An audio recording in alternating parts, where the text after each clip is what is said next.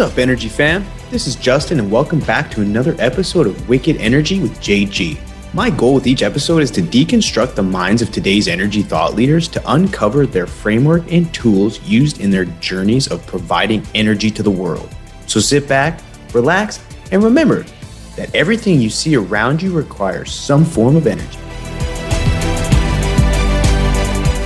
Well, welcome to this week's episode. I'm here with Jason Modglin, president of the Texas Alliance of Energy Producers. Jason, welcome to the show, my man. How you doing today? I'm good, Justin. Thanks so much for having me on today. Yeah, you're most welcome. I don't know, it looks like the sun's shining there, but here in Houston, it's beautiful. Are you visiting from Austin today? You're joining in from Austin? Absolutely. Yeah, I'm dialed in from Austin today. Okay. How's everything up in Austin world? It's good. It's hot like it is there, but we don't quite have the humidity that you got, I'm sure. Yeah, we're a little closer to Galveston, but Austin's awesome, man.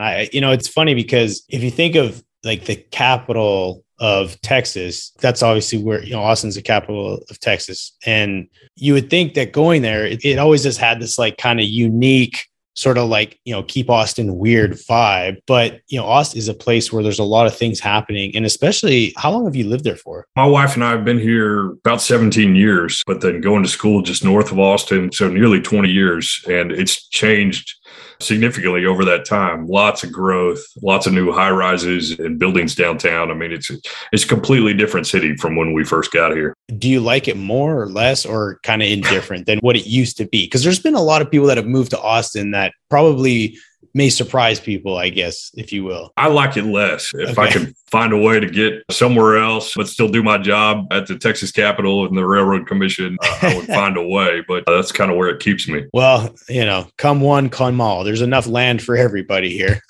That's right. Well, a big shout out to Chris Oshik for looping you into this. I originally had reached out to Chris and he got connected to me through a gentleman here in Houston.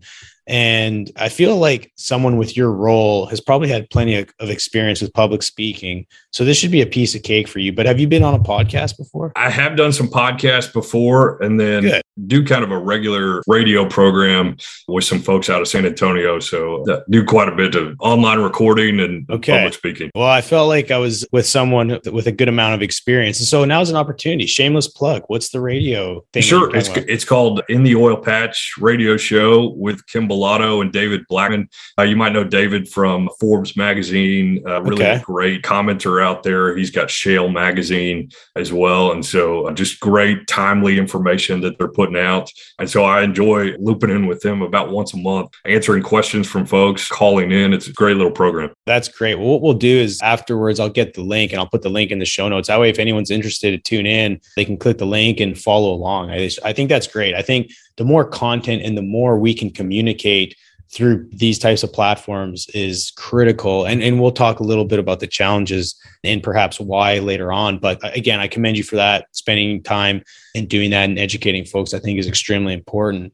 So again, thanks for what you're doing on that. I mean, so often we're speaking to ourselves. We're talking to petroleum engineers or we're talking to landmen, but that information is not getting out wider. And so you really have a platform to make sure that people that aren't necessarily in oil and gas are hearing this critical information, and then hopefully it's spreading. Yeah. Well, let's stay on this topic then. I mean, I've always preached that. And that's one thing that kind of drives me nuts oftentimes is we're so good at beating our own chest and telling everyone, and I'm speaking in generalities here, but we're so good at saying, hey, we're the best. You need us.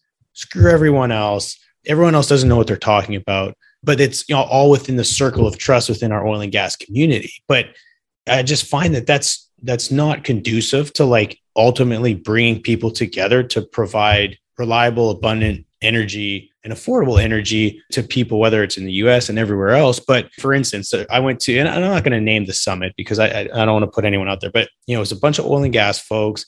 And it kind of reminded me of like a scene, and again, not quite as dramatic, but of like Wolf of Wall Street, where the guy, the gentleman who was speaking, and again, I love him, does a great job. He's a voice of the industry, a little abrasive at times, but, he had everyone just the energy and cheering it. Yeah, hoorah. And, us in oil and gas, we need to spread the good word. And it's like, that makes sense, but you've already got these people's votes. So how do we, and again, there's no silver bullet. It's like, but how do we tell our story, share the message, in a kind and empathetic way for those who disagree with a lot of the initiatives that we are putting forth to provide energy and produce energy, is it's like, why don't we do something like that in California, downtown Los Angeles? Why don't we go somewhere where, it's like, when you're running the election and everyone goes and they kind of preach to the choir, and it's like, well, just for instance, like there's someone that comes into Houston and goes downtown, and I'm not trying to be polarizing at all, but a Democrat that comes in and into Harris County, naturally there's going to be a big showing stuff. But if I was running, whether it's, red, blue, purple, whatever, I don't care. But I would go to the opposite, space and try and educate and be one with the community, because that's how you're going to change the needle.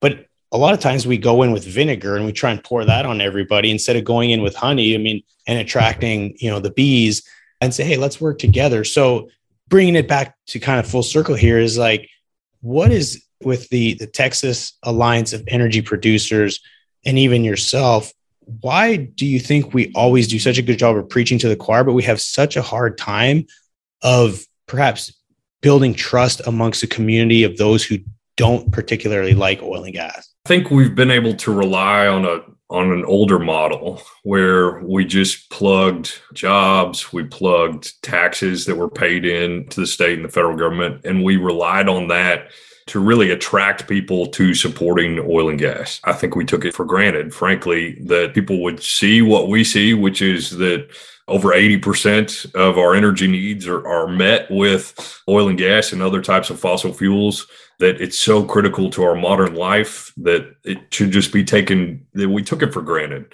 And right now, there's such an ignorance in understanding energy, where it comes from, how it's critical in our life. And I don't mean to be negative when I say ignorance, but just a lack of understanding. And there's clear roles for newer types of technology, solar or wind or batteries. But there's also kind of the key components that we need to power our economy. And we haven't quite bridged that gap. You were mentioning two folks that support lower emissions, support jobs, support doing it cleaner, and embracing innovation. And that's so much the key message that we have from folks there in Houston that you see all the time. That's what their companies live and breathe every day, is how can we do it with lower emissions? How can we be faster? How can we innovate quicker than our competitors? How to break that out from just internal dialogue and competition, really, so people can see it, because you absolutely touched on some key points that the world needs energy. We're doubling our energy consumption over the next 30 years. Where is that going to come from? Even the rosiest scenarios for reducing our oil and gas consumption still has it half the daily demand that we have in the world. And where do you want to get that from?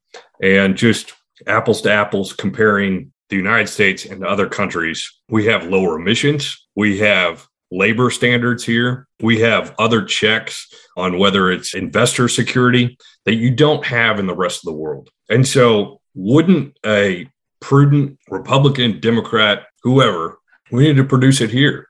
We need to find solutions for producing energy here in the United States. And then from there, policy should flow from that we need pipelines, that we need permits, that we need certainty in our market.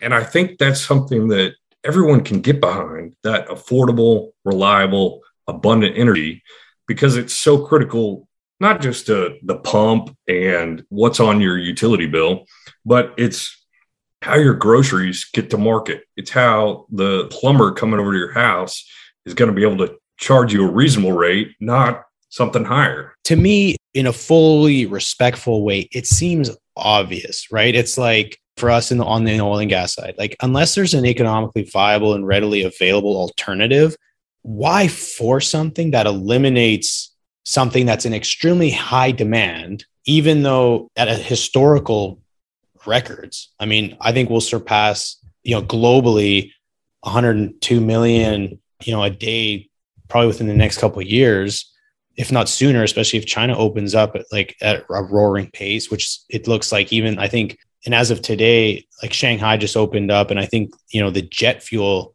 demand for China is already like going nuts. But it seems obvious, but why do you see it perhaps a function of like, we understand there's going to be massive trade-offs. There's going to be a bunch of people that are going to pay way more than what they can afford. Like, we're going to have to kind of go through hell to get to heaven. Is that kind of the mentality? Because surely, like, I'm just a dumb roughneck from Alberta. No. But it seems obvious to me. I think that is what is being pitched currently out of Washington, D.C., is that there is going to be this valley that we're going to have to go through. But on the other side, it's going to be significantly rosier. And what we've seen just in the experience here in Texas is that we can add these types of solar and wind technology, but we need a backstop. And that backstop is natural gas.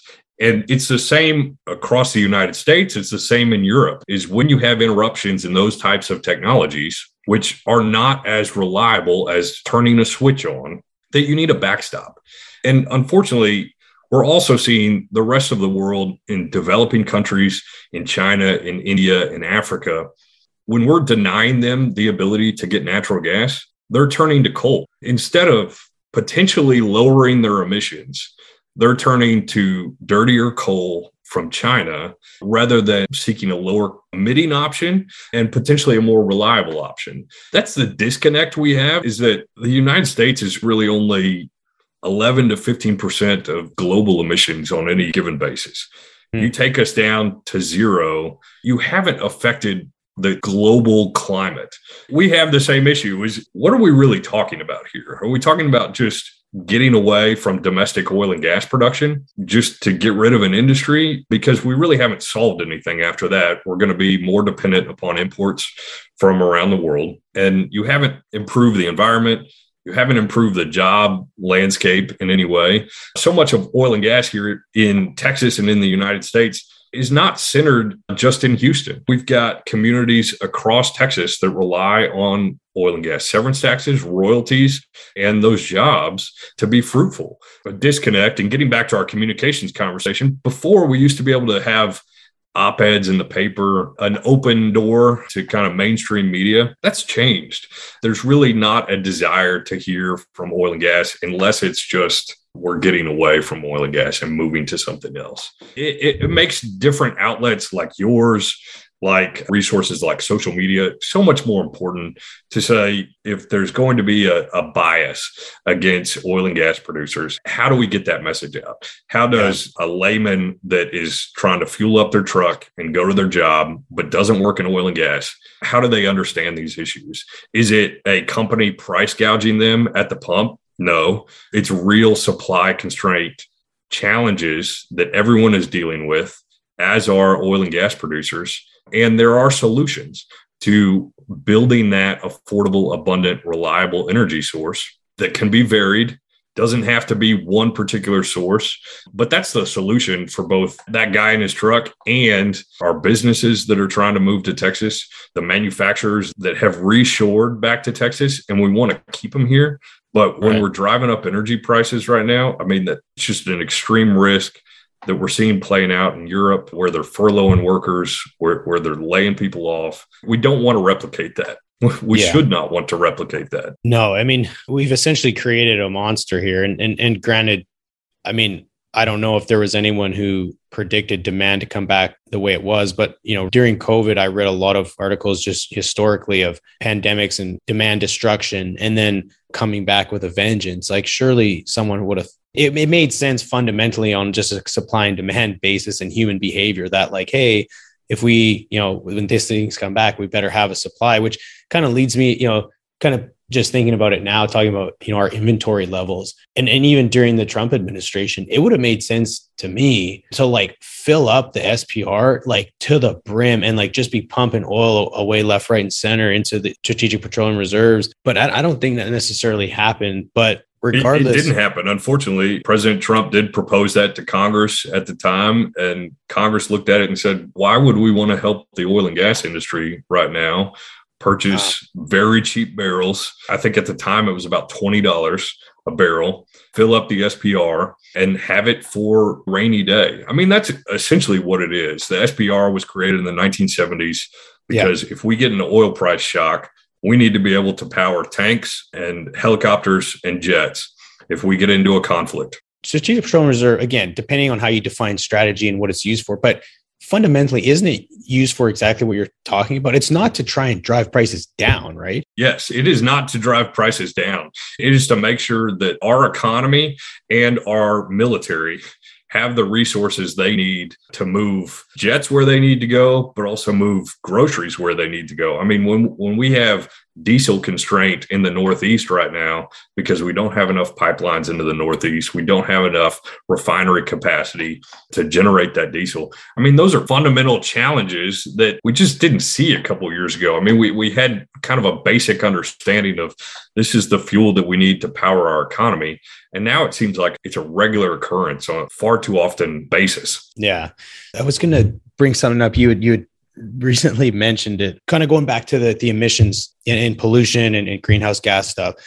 Obviously, there's a lot of policies in place to try, all these targets, 2050 net zero. Again, the intent is great, but someone who's in policy like yourself, I mean, to me, if there's parts of the world that can emit without any consequences, like you said, why should we try and put forth the effort if all of a sudden it's like a little kid peeing in a pool, right? It's like, well, okay, this section, no one can pee in the pool, but in this section, everyone's peeing in the pool. Ultimately, the pool's getting a bunch of pee in it. Will there ever come a day where globally there will be sort of like a global policy that says, hey, here are some consequences and everyone will sign off on it? I would say no, but like, is there a way, do you think, for like the entire planet and all these leaders of these economies, both OECD, non-OECD, to come together and align themselves? Because I feel like unless the whole entire planet comes together and the leaders that can dictate and influence behaviors in the private sector, the public sectors, won't we just be playing this tug of war for the rest of eternity? Europe is kind of implementing a border adjustment tax, very much focused on methane emissions. I think that has been interrupted somewhat by the Ukraine-Russia war. And a lot of the conversation at both Paris and Copenhagen was about how to potentially harm those economies that rely heavier on dirtier fuels. I think ultimately what they came up with, which has been slow to be implemented, is that their countries would just pay those countries to get to lower emitting energy sources quicker. It's slow to happen. Without really a robust market, without private action taking place, you don't see quite the reforms that we've had here in the United States. So, for example, with low-cost natural gas, thanks to horizontal drilling and hydraulic fracturing, we were able to quadruple the amount of natural gas that the United States produces over the last decade. I mean, a little bit before that, but I mean, essentially over the last 11 years. Yeah. And so with that, the power industry said, why are we buying this coal? Let's switch to lower cost natural gas and up that. And just that simple switch, which is not simple in any way, but I mean, going from coal to natural gas, lowered emissions in the electricity sector by 70%. It took us from our emissions in 2010 down to 1990s levels, sometimes even below that. You took 20 years off the board for growth. I mean, we continued to grow in terms of population, in terms of businesses that are very hungry for power. But that simple switch was the largest greening initiative that has been anywhere in the world. I mean, it's a remarkable achievement brought by oil and gas.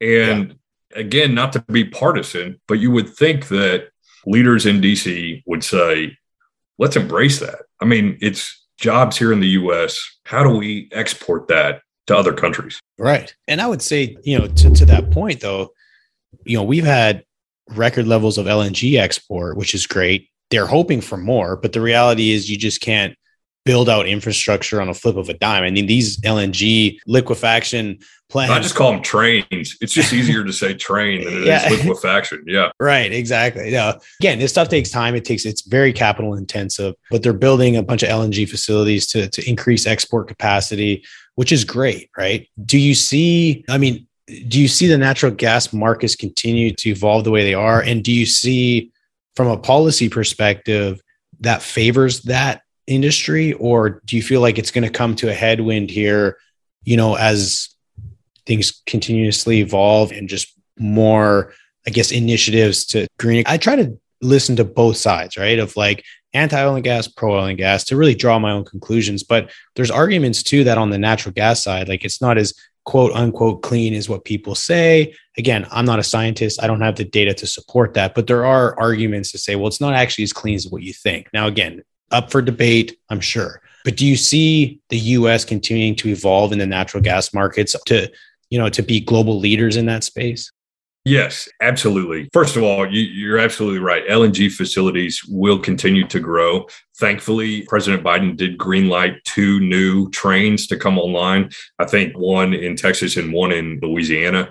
That'll bring our daily capacity somewhere from 11 BCF a day up to about 13 BCF a day. We continue to build out pipelines into Mexico. It's been challenging with the current administration there, but we're going to continue to see that grow. I think I saw estimates today of about 9 BCF a day with the opportunity to get into Mexico. And again, they are our second largest trading partner. I mean, what a fantastic opportunity for North America.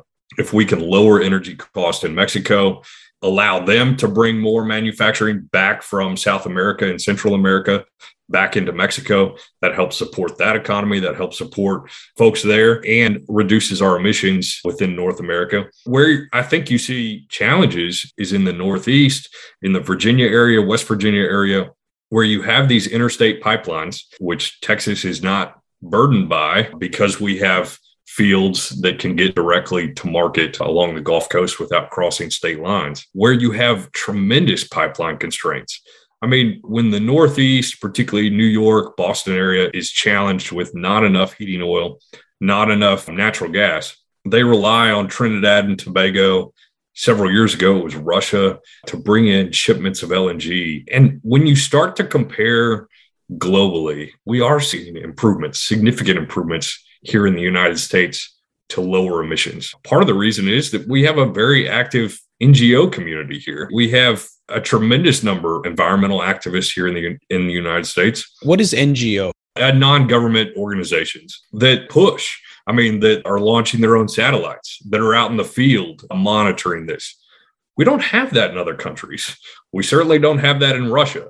Some of the comparisons that you see globally is that a Texas barrel of oil is 62% lower emitting than a barrel from Russia. Again, just that apples to apples comparison.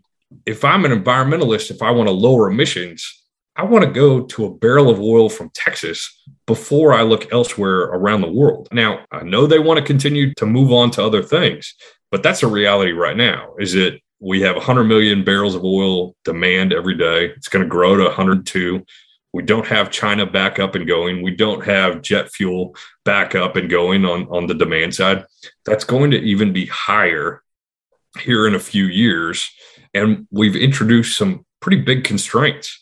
Now Russia can't go west.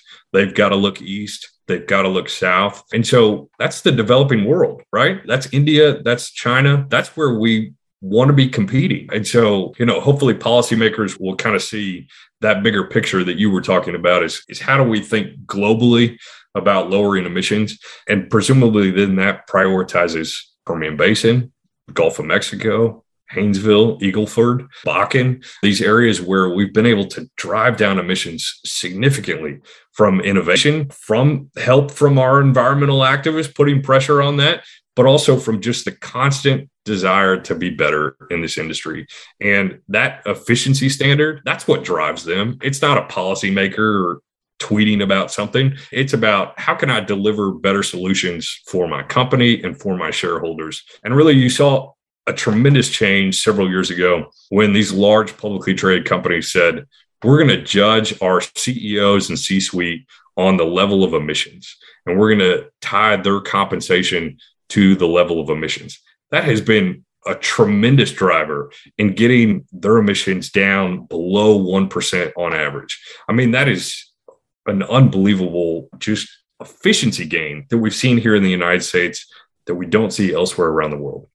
That's a great point. And a lot of what's driving it too is the investment community. You saw over the course of the few years, a lot of these huge institutions either divesting or saying, hey, unless you have a solid roadmap on your sustainability efforts, like we're pulling out. And a lot of them did. For us on the oil and gas side, again, could we be doing better? Yes. ultimately we're in business to create value for shareholders, and that means profits. So let's not pretend like money doesn't mean anything, because it's the driver. But the cost of capital it was historically pretty low over the last few years. Now it's going up, obviously, with interest rates, but companies are being rewarded on their efforts. And if you can reduce your cost of capital to implement some changes for the right reasons, you should be doing it anyways, but there's incentive there too. But again, it's a lot of it is driven by the investment community. And so, again, whether it's policy or investment, I think regardless, I'm in the weeds. I work for an oil field service company. I see it day in and day out. I go to drilling rigs. I was pretty much raised on a drilling rig. We have come so far on gaining efficiencies and doing our job, doing more with less. And really, like, there's so much, especially on the large publicly traded companies, which, I work with. Our company works with quite a few of them, and I work directly for one of them. A lot of the meetings and conversations are had is like, how do we reduce diesel consumption? How do we reduce water consumption? How do we get trucks off the road? How do we get less people driving to the rig and, tune from their house? Let's create remote ops centers so people can do their job from the office instead of going out and burning up fuel and putting their health at risk. And so the efforts are being made, but unless you're in the weeds, you just read the headlines and then you draw conclusions based off of what you read and then apply it to very complex problems, which no one really knows the complexity of all this. At least I don't know anyone who does. No, I haven't met anyone either. And I'm constantly learning new things in this space. My background really from the political side, kind of learning about oil and gas through actions at the legislature and then over at the Railroad Commission. And really it's remarkable the pace of change and just trying to keep up with it on the outside and now at a trade association to just wrap my arms around it. It's difficult sometimes. And so that is some of the delivery to lawmakers is, look, this is constant innovation. And so the best thing for you to do is to provide some certainty, to provide some goals. And certainly this industry can hit it if it's reducing freshwater demand. It's incredible how fast that occurred with the fracking technology. You had to have pristine, clean water 10 years ago going downhole. That's not the case today. They're able to take brackish, they're able to take recycled water and put it downhole. Thanks to the service industry for thinking quickly on how can we fix these challenges. You had to have Wisconsin white sand. It was just perfect purity sand. It only came from one place in the United States. Now you're able to scoop right directly in the Permian Basin. You're lowering your transportation costs, and you're still able to see the level of production continue to rise. It's a remarkable story of just how to overcome. And frankly, it's what's been happening for the last 100+ years here in the United States in this industry. That's why I'm so excited about Texas Alliance of Energy Producers. So we represent smaller guys. We certainly have a lot of the big guys that support us, but our mission is to support family-run operations and small oil and gas businesses in the state of Texas who have a long track record of working in communities across Texas, smaller communities, Graham and Abernathy and Wichita Falls and Abilene. And that's the strength that they brought over the last 120 years here in Texas. They love what they're doing. They love passing on the business to their family. And Texas is so unique in that we have multi-generations of businesses that have been able to thrive here because both an environment and a government that supports what they're doing. And we don't want to lose that. So your forum and others are critical to making sure that people see how important it is to the state of Texas, how important it is to rural communities across Texas. There are a lot of jobs in Houston. There are a lot of jobs in Midland, but you talk about 5 to 10 jobs in some of these smaller communities. That's critical. That keeps things moving. That keeps the school district being able to pay their teachers. Those types of opportunities we need to make sure still exist, both here in Texas, but also in the United States.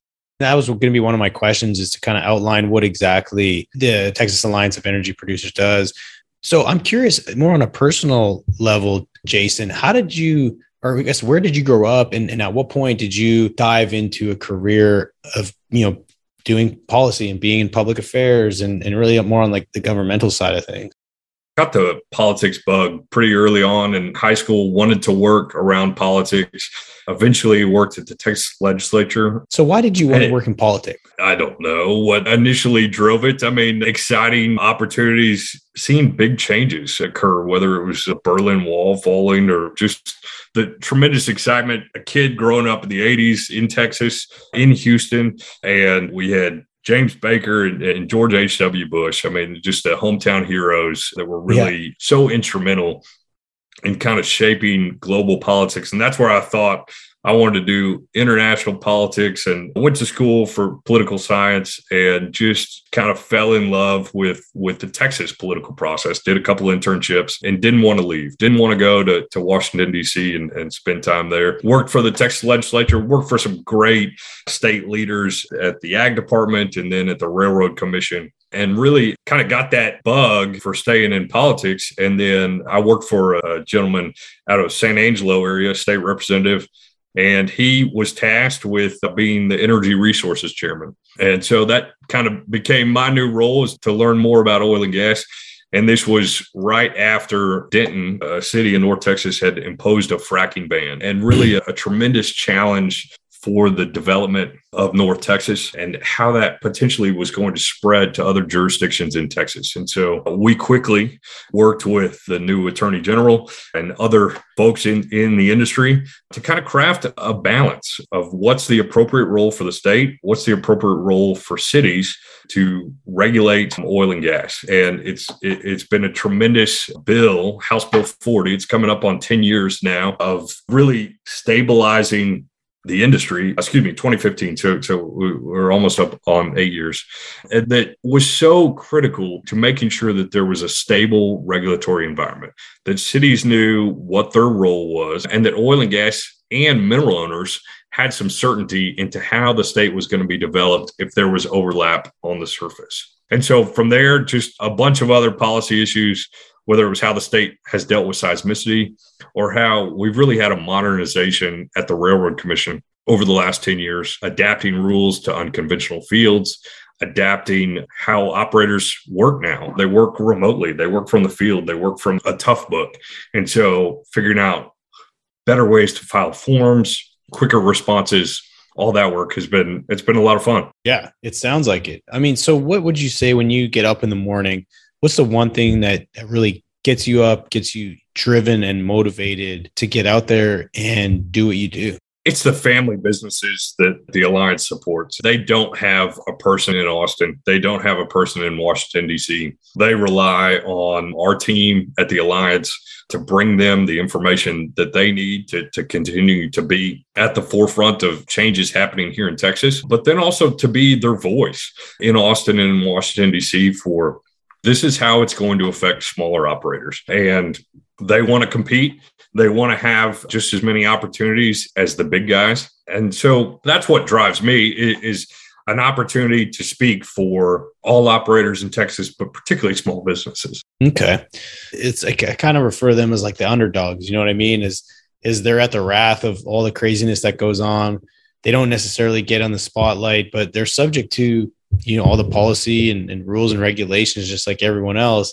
I commend you and the rest of the team to just doing what you're doing, being a voice and helping and ultimately doing it out of the goodness of your guys' hearts. And again, I think it's important for everyone to feel like they have a seat at the table to voice their concerns, you know, whether it's regardless of what it is. But I think it's good. And I had never heard of the Texas Alliance of Energy Producers. But you guys, and before we started going, you mentioned there's some resources that you guys also have on your website, right? Could you share a few of those? Because I think it's interesting to know that you do offer some good resources and information for just the general population. Yeah, Justin. So one, our social media is kind of where we keep up with most of our items. Texas Alliance of Energy Producers, Twitter, Facebook, that sort of thing. But our website, texasalliance.org, we've put up a number of operator surveys, whether it's on major constraints that they're seeing in Washington, major supply chain issues that they're experiencing. We've identified steel availability as kind of a big constraint right now that hopefully policy changes will help to spur some new steel here in the United States. We also have daily price information that we make available free for both mineral owners and producers so that they can see different markets around the state, what people are paying on a daily basis, and comparing that with kind of the NYMEX so that operators can see what's happening. And then for our members, we kind of tabulate all of that. We generate an economic analysis called the Texas Petro Index, which has tracked the health of the Texas oil and gas for the last nearly 20 years. And so really shows the ups and downs and the ebbs and flows of the industry. And so we try to provide that information both to operator, but then also to the layman and the mineral owner so that they can see the health and the opportunity in this industry. Yeah, no, I just actually popped it open. I was just looking at it. Yeah, there's a ton of tabs and just good information and resources. I like that too. The 2022 Pulse of the Oil Patch Survey, like tons of good information in there. I encourage anyone out there who's listening that's interested, you can visit texasalliance.org. I'll put the link in the show notes, but cruise around. It looks like you guys are pretty active on, it looks like Twitter, perhaps. And it's something that I always preach pretty heavily, especially on LinkedIn, is just, content. And it's to communicate your message. You have to be where all the attention is. And then right now, arguably it's online, it's on your phones, it's podcasting. I think I read the stat this morning. It's like 52 minutes of commute back and forth for the average American. I mean, that's a lot of windshield time. And so I'm big on podcasting and audio, YouTube. Obviously, a lot of people will use YouTube and just pop it open and listen to the audio, but the more we can spread the message, just regardless of what information it is, it's so important. And so it looks like you guys do a good job of getting out there. And because, you may have the best information in the world, but unless you're getting in front of eyeballs or into the ears of people, it does you no good. Yeah. That's like production. I mean, without the pipelines, without the ports, it makes no difference. You can drill all day. You can't get it to market. That's a good analogy, man. I like that. Jason, this has been a great conversation. I certainly respect your time. But before we do log off, I do want to close out with a question. I normally ask it towards the beginning, but we kind of kick things off in just in a great direction, actually. But do you have any core beliefs that you've changed your mind over the last couple of years? And this could be related to energy, policy, personal views. Does anything kind of come to mind? I think it's probably something that we touched on. Working for Republican elected officials, I had kind of an ownership, if you will, on oil and gas. It's a Republican issue. And really getting out of that and into a trade association. Energy is in no way a partisan issue. It's a family table issue. People need that abundant, affordable, reliable energy, regardless of what party you may claim or affiliate with. And so how do we deliver on that? And certainly there are priorities that people have for different technologies or lower emissions, but you have such a tremendous workforce, both in oil and gas and in the electricity sector, and then all of the service companies that help to support both those roles. And it's kind of an untold story that we really need to help magnify and make sure that people are aware of where their energy comes from, but then also overlay their goals that they have. And they'll see that there's constant innovation in this space.